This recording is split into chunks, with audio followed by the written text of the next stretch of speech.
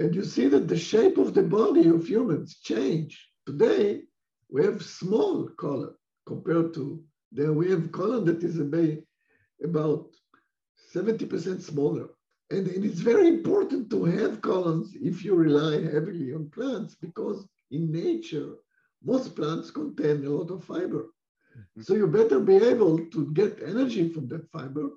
Otherwise, you just wait the energy collecting it and eating it and not being able to exploit it.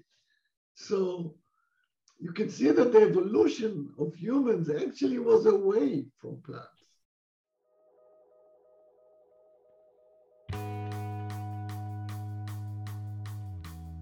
Welcome to the Live Damn Well podcast.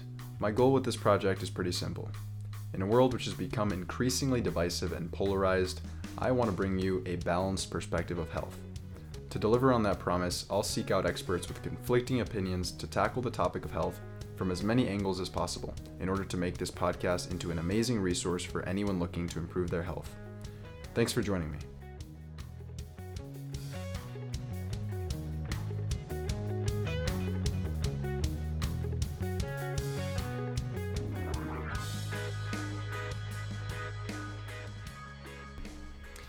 All right, so a few little announcements before we get into the podcast.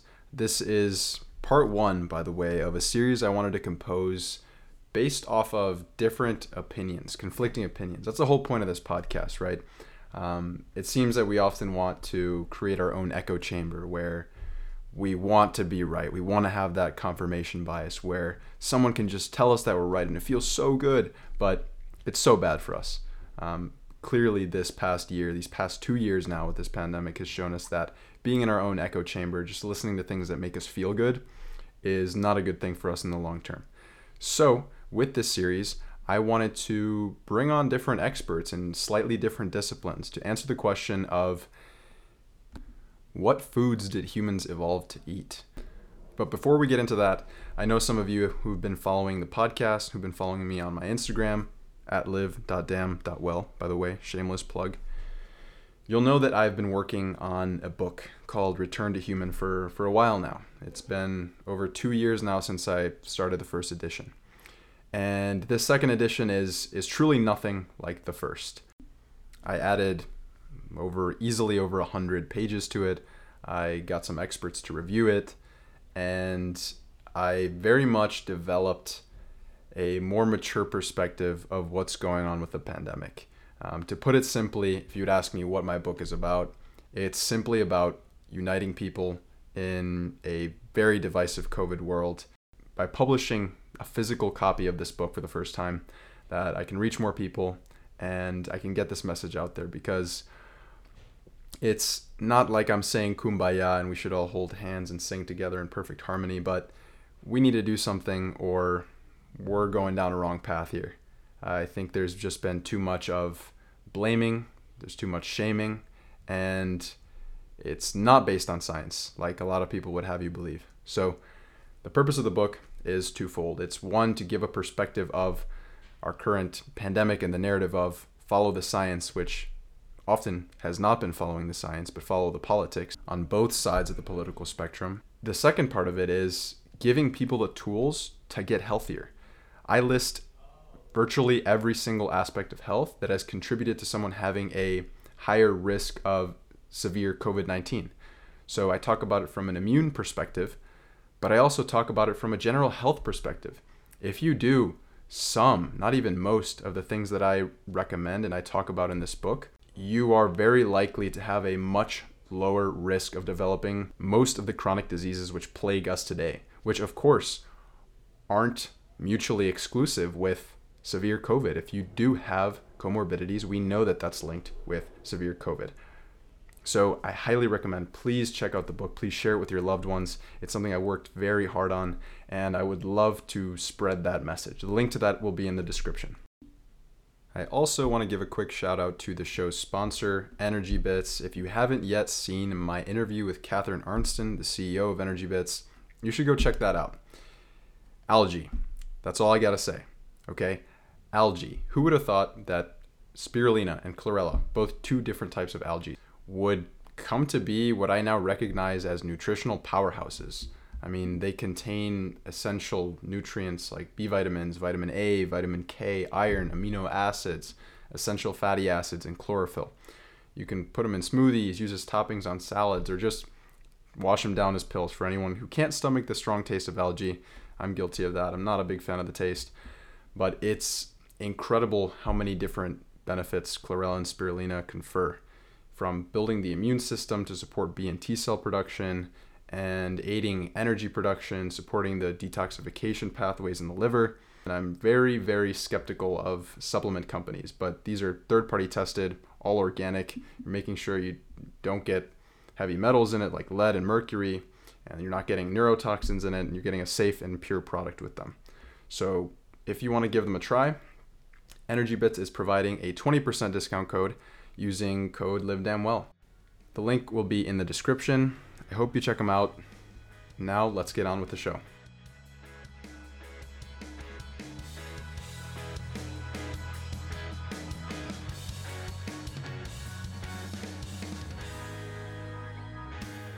All right, so today I have with me Dr. Mickey Bendor.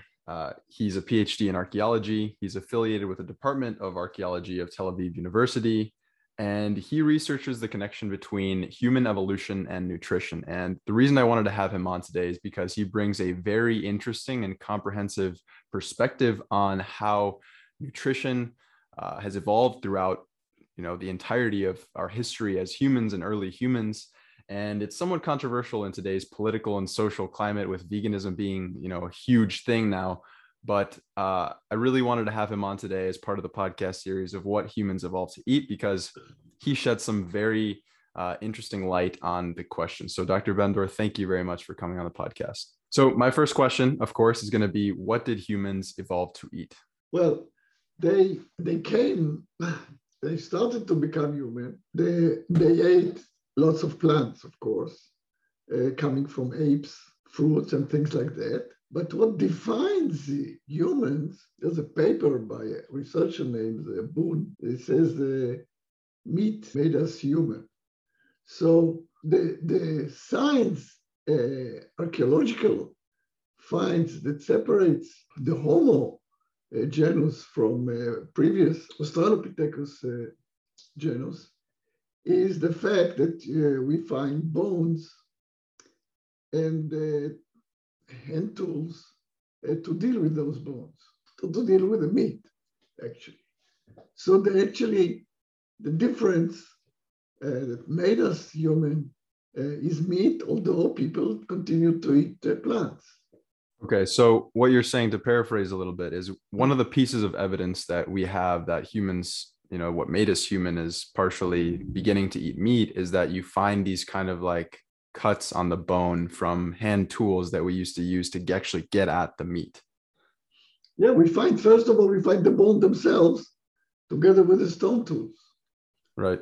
So you'd assume that they're not there by chance. And then you find also some cut marks on the bones, yes. Okay, so we first, before we had our first early ancestors, we used to primarily have a lot of plants and plant foods, fruits, vegetables, things like that. But then that's when we started to see. When did we start to see meat eating? It's about 2.5 million years ago, something like that, with Homo habilis. And then we find more and more, and the stone tools are becoming, let's say, more refined, with a species that's called Homo erectus that appeared about 1.9 million years ago. And this species, as far as I'm concerned, and other people as well, was a real carnivore, actually, hunter that survived. And this is where the controversy begins, how substantially on meat. Yeah, I was reading through your paper about the evolution of the human trophic level, and it was pretty fascinating. Very comprehensive paper there. It was a huge paper, a behemoth of a paper. And I want you to kind of touch on a little bit, what are some of the pieces of evidence, not archaeological, but in terms of the anatomy? Like, how did we change? Okay, I must tell you, first of all, why I came to this anatomy. Most of the reconstruction of our evolutionary food position, or what we ate or how much, is based on present hunter-gatherers. Present, I mean recent. But there is some evidence that scientists and travelers collected for probably 100 years or so. So people looked at these summaries and they said, okay, these are hunter-gatherers. So that's what must be what we ate during our evolution. They found that human, were very, very, very flexible, where plants were more prevalent than animals, they ate more plants. And in the north, when animals were more prevalent than plants, they ate more animals. So that was the idea. But the problem is the environment is just not the same as it was. And the main difference in the environment is the availability of large animals. And large animals, the energetic return of hunting large animals is about 10 times that of hunting or collecting plants. So that rules out that flexibility business because humans are limited in the amount of energy that they can consume, they can spend in a day. And if you get large animals giving you, like, say, 60,000 calories per hour of work, you just can't go and say, okay, they disappeared, now I'm going to collect plants that provide me 1,500 calories. So it's what, 1/40th of that return, because we just won't have enough energy to do it. So all this flexibility business, I didn't believe in it. And I didn't believe in and then I saw that the environment, I mean, there are papers that I cited in my paper that show that the environment was completely different, especially in terms of large animals. So I said, where can we find better evidence? And I came to the conclusion that the evidence is in our body. If we evolved to become carnivores, some of this evolution must still be maintained in our body, because the transition to agriculture happened, 10,000 years ago. And until then, we are still hunter-gatherers, most of us. So I assume that we will find the signs in our body, in our biology, in our morphology, in our genetics, etc. And not all the science, not all everything I could find, but some, like 15 pieces of evidence from different parts of biology. The example that I use mostly is the acidity of the stomach. A researcher named Beasley found out that the stomach acidity of a herbivore is very low, of omnivores is like medium, carnivores is very high, and scavengers is even higher. And lo and behold, we humans are with the scavengers. And acidity, one of its roles is to keep pathogens away.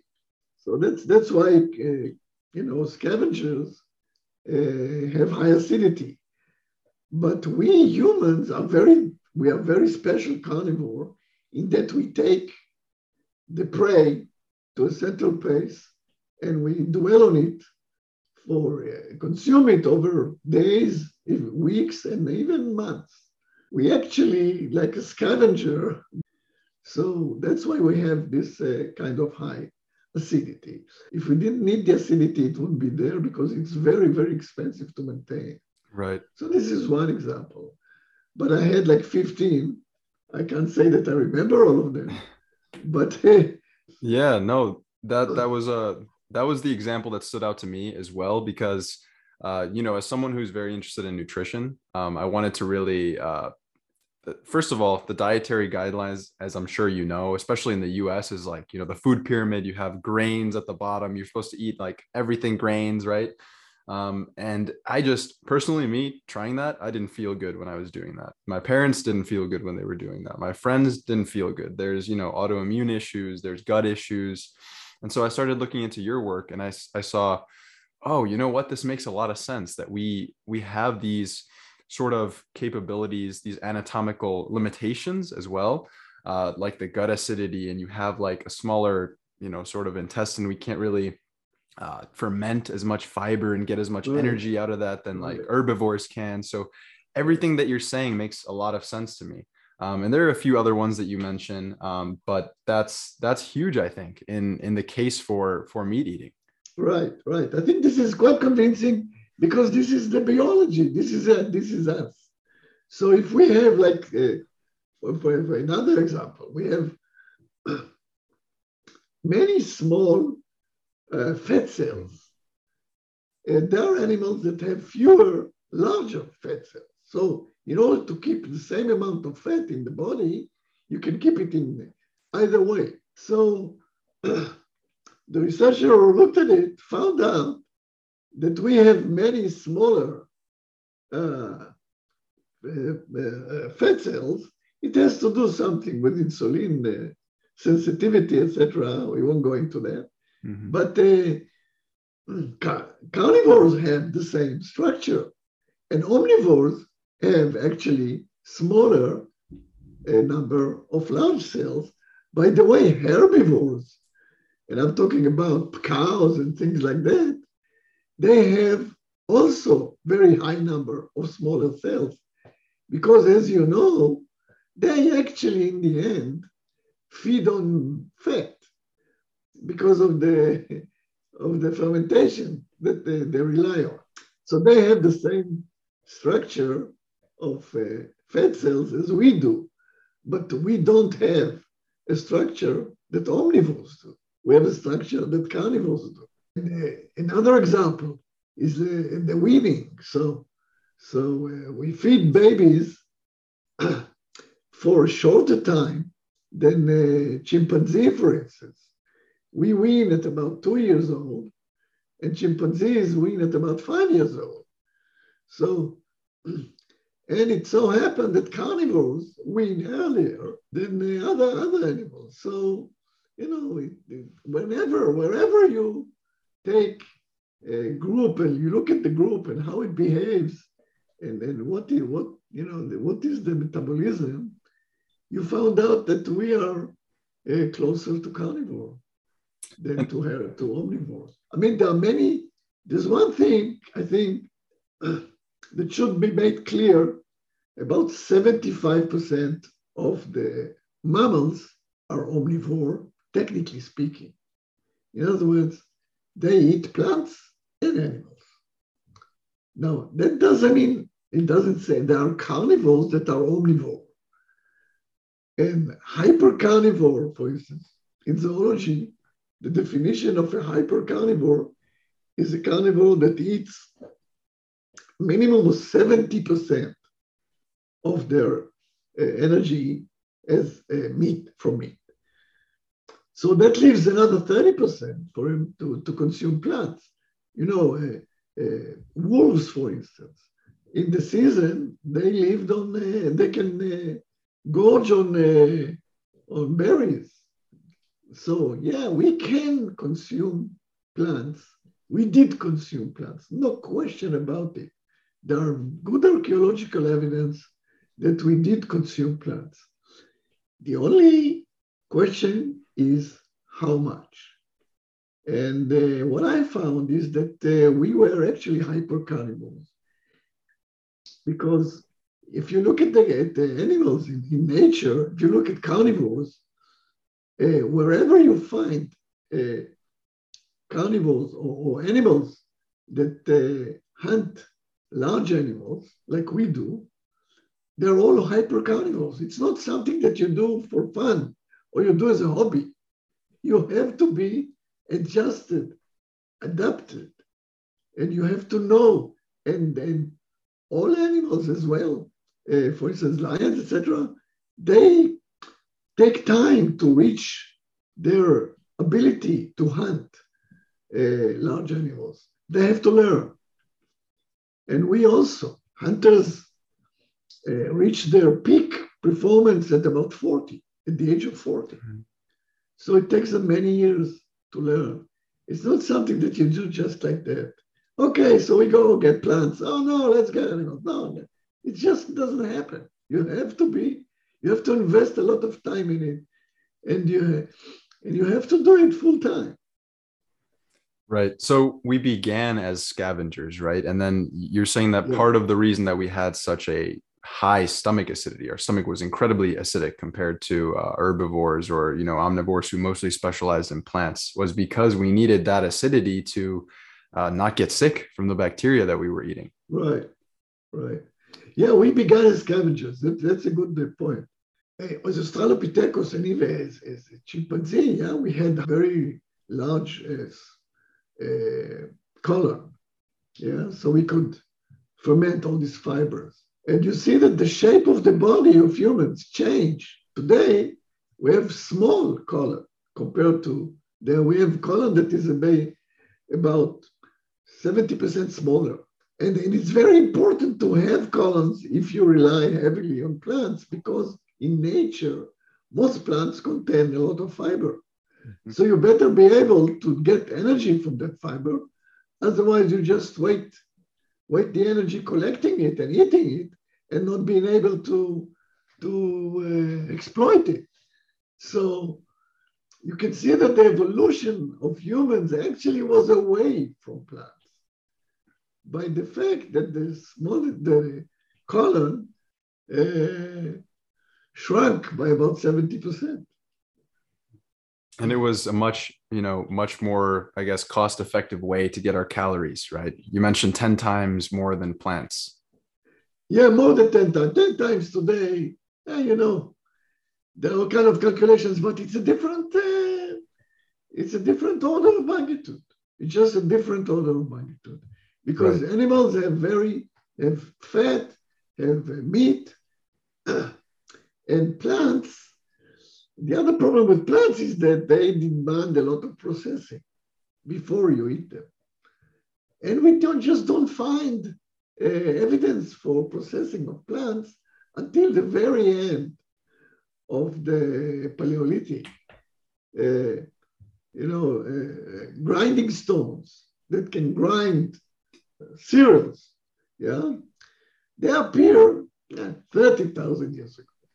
30,000 years ago, you're talking about the last 2% of the Paleolithic in terms of time. Mm-hmm. So yes, at the end, you see this, you start to see that the humans devoted attention and time to processing plants, but you don't see it before. Yeah, I want to get into some of the controversies surrounding that. There are some anthropologists. I've been looking through your blog, your website, paleostyle.com, which I recommend people go and check out because there are some very interesting articles on there.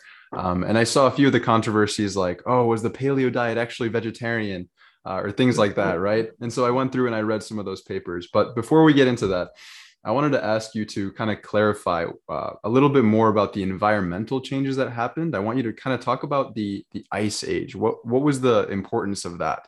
The Ice Age, I think the main importance of it was that more area became savanna than before.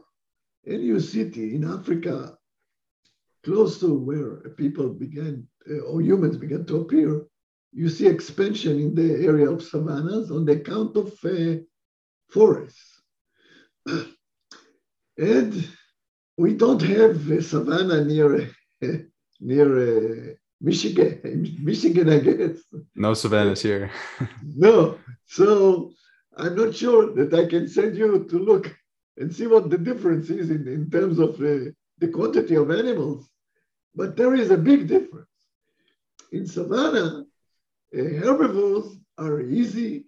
They find it easy to access food. There are all kinds of herbivores, but the one that eats leaves and the one that eats grass. So herbivores that eat grass find it easy to move in a savanna. And you find a lot of more biomass that animals, belong to animals than to plants in savanna compared to forests. So this is probably why humans, Homo, or why the hominins, let's say, which is a group of humans that started before, I mean, including those Australopithecus, why they became interested in animals, because the environment changed and they found less and less fruits, for instance, and more accessible animals. So they started by scavenging, as we said, and then this is the main ecological change that caused the appearance of humans, in my opinion. But from then on, and we just published a paper about it, and we took what happened in the Levant, and this is our area here in Israel and neighboring countries. And you see that as soon as Homo appeared in the scene, I'm talking about Homo erectus, let's say 1.9. Here, the earliest site that we have in Israel is about 1.5 million years ago. In about 1 million years, you see much less larger animals. So the large animals began to disappear or get extinct. And even if they were around, there were not as many of them around, judging from the archaeological sites. What we find in the archaeological sites, we find less and less large animals, very large animals, and it goes down and down and down and down, and by the end, you start with the largest animal 1.5 million years ago in Israel was an elephant that weighed about 10 tons.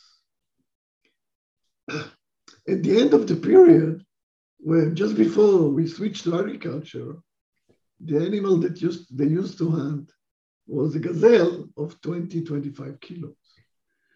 So it's completely different story. And this has affected, in my opinion, the whole evolution and the whole cultural development of humans. The flora changed from forest to savanna. During the Ice Age. The Ice Age, the Ice Age, it was an effect of the Ice Age, but not there was no ice in Africa. Okay, ice was in the northern or southern parts. More. So even during the Ice Age, it was just during the northern and very southern parts. Yeah, but it affected the weather. It affected the climate. Got it. Okay. And climate became drier, etc. As soon as it became drier, the forest disappeared and the savanna appeared. And the savanna was a place, like I said, that the animal could. That's still today in the savanna. If you go in the Serengeti, for instance, part of it is savanna, and you see many animals but no trees. But if you go into a forest, you see many trees but very few animals, comparatively speaking, especially large animals. Right. Okay. That makes sense. So there was more of the megafauna, more of the bigger animals as a result. Right. Okay. And then what caused the disappearance? I know one of your hypotheses that you mentioned is that we actually had a role to play in the extinction of these animals. Yes, you see, with this last paper that we did on the Levant, we checked what happened to the climate. So the climate is more or less the almost only effect that can explain extinction of this magnitude for such a long time. So you're talking about, 2.5 to, in our case, 1.5 million years of continuous extinction or continuous decline in the size of the prey. So we looked at what happened to the climate, but it was not associated with the climate at all. There was no association whatsoever. So, so what can it be? I mean, the only explanation is that humans did it. No, with large animal, very large animal, their problem is that they take long time to grow. So if you kill them, they have a longer time to recover. Okay, it's not like cockroaches. They take years and years. The gestation of an elephant is 22 months, and then it has to grow before it can produce, another generation. So once you overhunt them, it's very difficult for them to recover. Now, I'm not saying, that it didn't happen in a year or 2 years or even 100,000 years. But what happened is that they actually were at the brink, and then it just needed maybe some kind of climate change that they came to the situation already quite weak in terms of the strength of the population. The most people that in my business agree that there was a megafauna extinction in the last 40,000 years or 50,000 years. 50,000 started about 50,000 years ago. In the US, it started later. But there's a big controversy there of whether humans did it or it was some kind of climate change that did it. But there are many that agree that humans did it. But when we brought our paper, you're talking about 1.5 million years, there was no way that climate changes. Climate changes in cycles of 40,000 years, of 100,000 years. But it changes all the time. So why the trend continues and continues and continues? So I think this controversy is no more, but, we'll see. So it may not have been as much the climate change. You said there was not really an association with that, but it might have been more that we overhunted. Yeah, the climate changed, but it changed in both ways. Right. So it changed. It became drier and wetter, hotter and colder. So why do you see a trend that is only going in one direction? Yeah, I want to shift our focus to one of your blog articles, which was titled "The Complete and Unifying Explanation of Human Evolution." You write, "The extinction of the large prey animals created a deficit in humans' energetic budget. There is a higher energy cost to obtaining 80 deer instead of one extinct elephant." So my question is, did that cost in energy lead us to start consuming more plant foods and less animal foods? Okay, what I'm saying, in the end, yes. In the end, towards the end, yes. And this is what you see in the last 40, 20,000 years. And like I told you, you see more and more tools that are used to process plants. That's in the end. What you see, this is my explanation, what you see before is an adaptation to hunt smaller and smaller animals. And to cope with the energetic pressure that is caused by the decline in the availability of large animals. See, the human prehistory is very strange in that it's unidirectional. Animals don't evolve in a direction. Animals, and this is evolution, the theory of evolution, animals adapt to an environment. So if the environment changes in all directions. So there's no real reason for animal to evolve for 2 million years, 2.5 million years in one direction.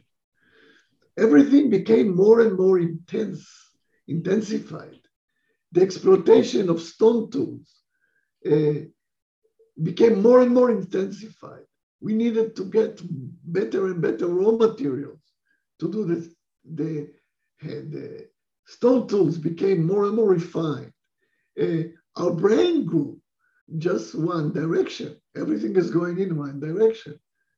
And the other, the exploitation of fire, there are many phenomena in prehistory, they're all going in one direction. And this is, I mean, you can either think that we were destined, from the beginning to become this smart animal that will control the earth. Yeah, if you are so inclined. But I don't blame people that think that way, because it looks like we went and became better and better and better and better at exploiting the environment.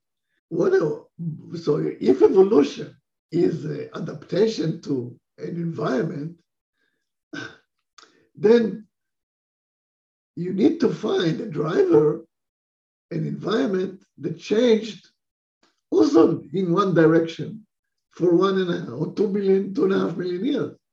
So that's my hypothesis. This is why it's unifying, because it explained not all, but most of the key phenomena in human evolution. And they are explained by the fact that we needed to adjust, to adapt to a change in the environment. And the change was the decline in the availability of suitable prey for us. And suitable means large. The larger, the more suitable. So we had to develop, we have to become smarter in order to not spend that much energy. So we had to know, for instance, to know the environment better, know our place better, know the other animals, the life of the other animals, be able to transfer that knowledge to the next generation. So you need language. And all these things are very expensive energetically.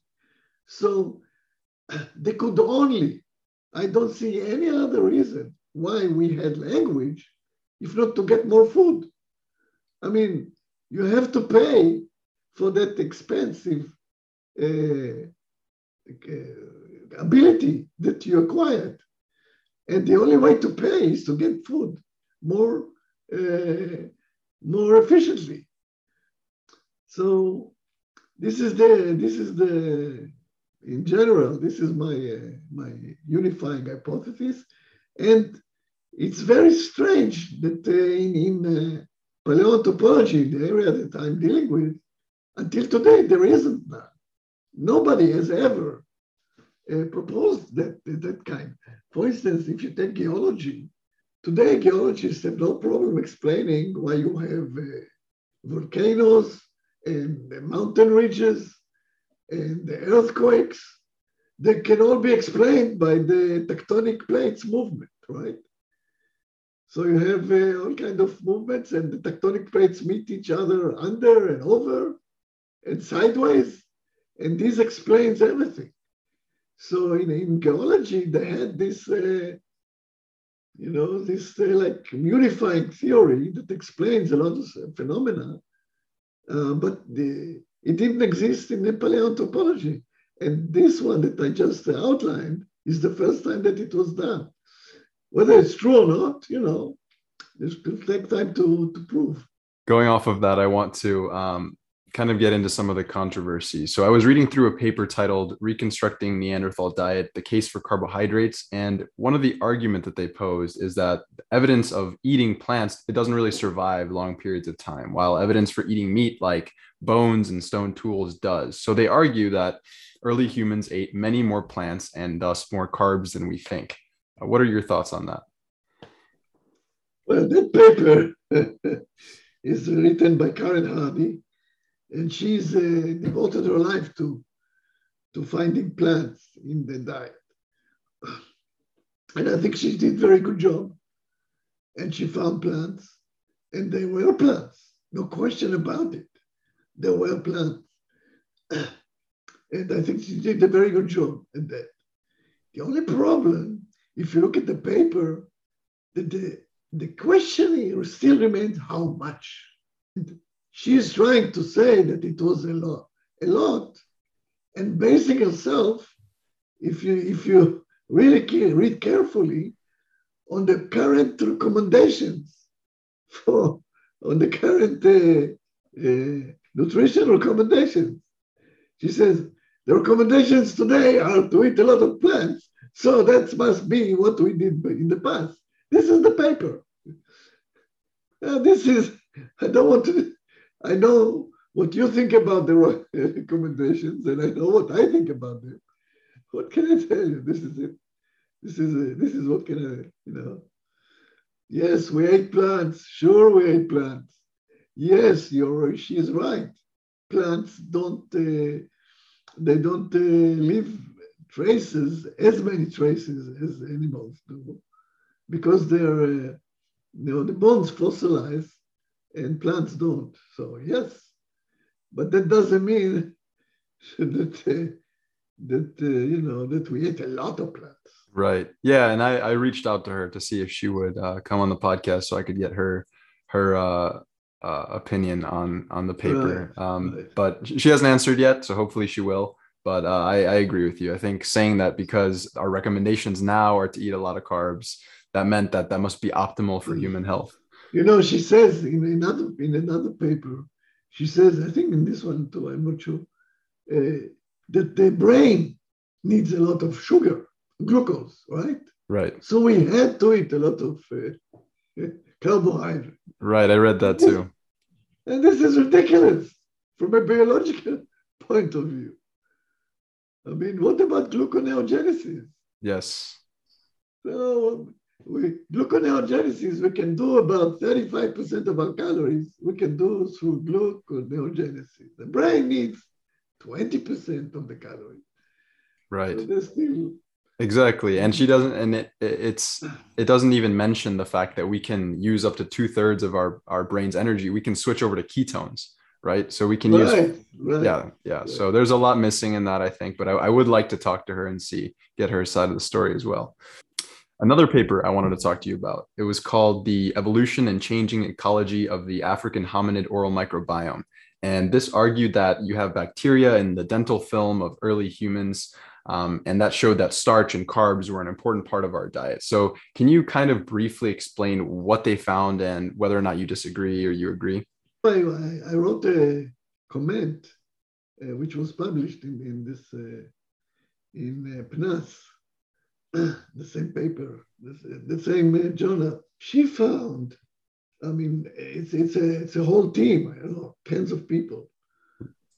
They found a special bacteria that feed on an enzyme that we have in our saliva that is used.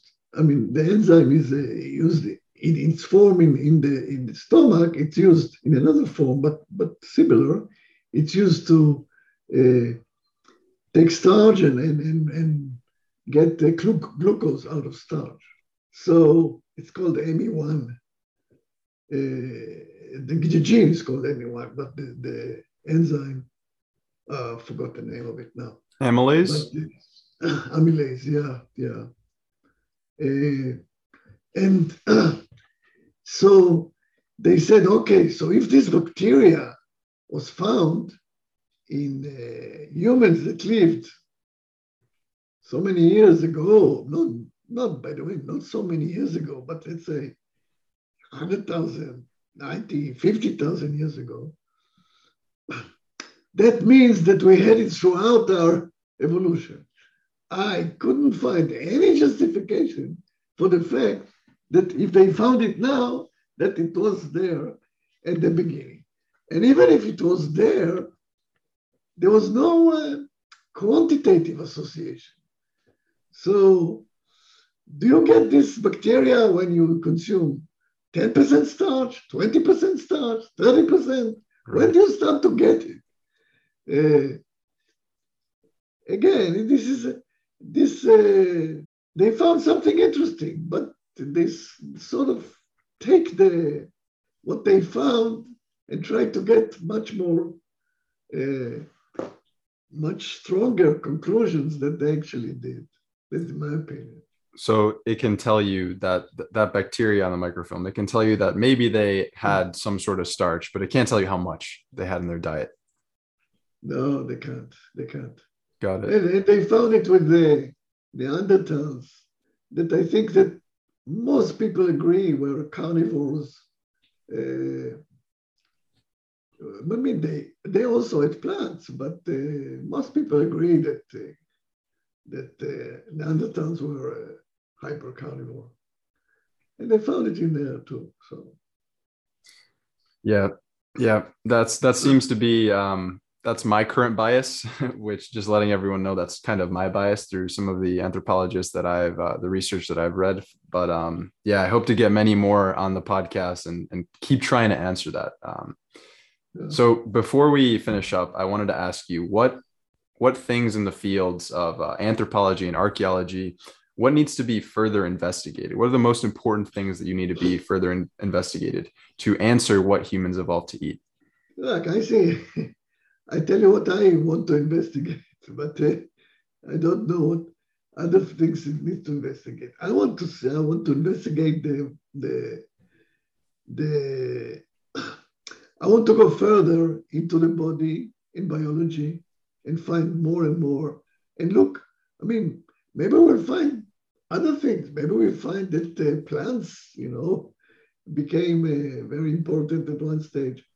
Uh, there is one gene that appeared, I think, about 60,000 years ago in Africa. So already you get some idea that, yes, maybe 60,000 years ago, there was a change. And it's a gene that allows us to obtain omega-3 or EPA, DHA from vegetal omega-3 fats. So you say, okay, if the gene evolved 60,000 years ago, maybe we did eat more plants 60,000 years ago. So I think there's still a lot of potential in biology. It's called now paleobiology. The other thing is they actually following the same science, the same type of study that we did on the Levant, to do it in other areas, in Europe, in Africa, especially South Africa, in China, or actually Southeast Asia, to see if the same trends that happened in the Levant happened in other places in the world, which is what I just started to dig a little bit and see, dig the papers, not dig the land, but I did find some signs that the same phenomena happened everywhere, wherever humans were present. And going back, over a million years ago. So this is something that still is not well known in the field. And it's not well known because it was not well researched. And people didn't really care for the size of the animals that much.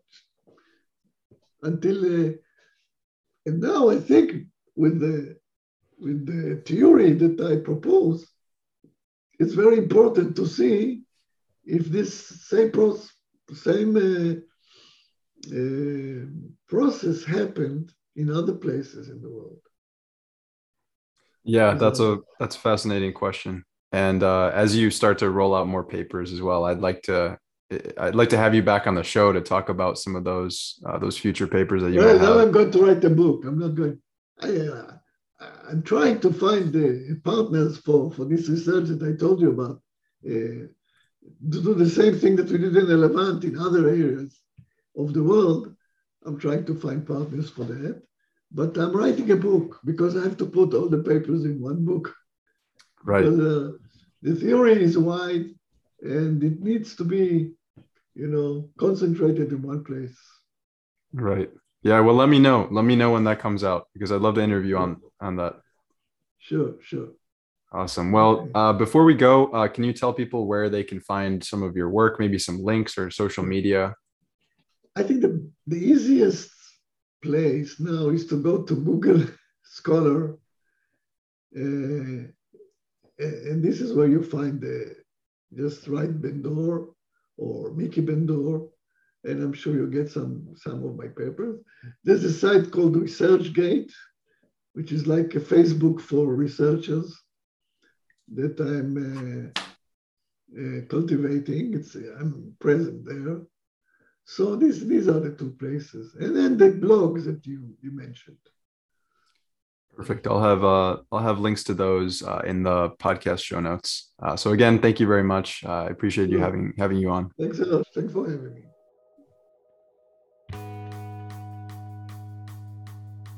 Thank you very much for listening to this episode. If you enjoyed it, please share it far and wide with as many friends and family as possible.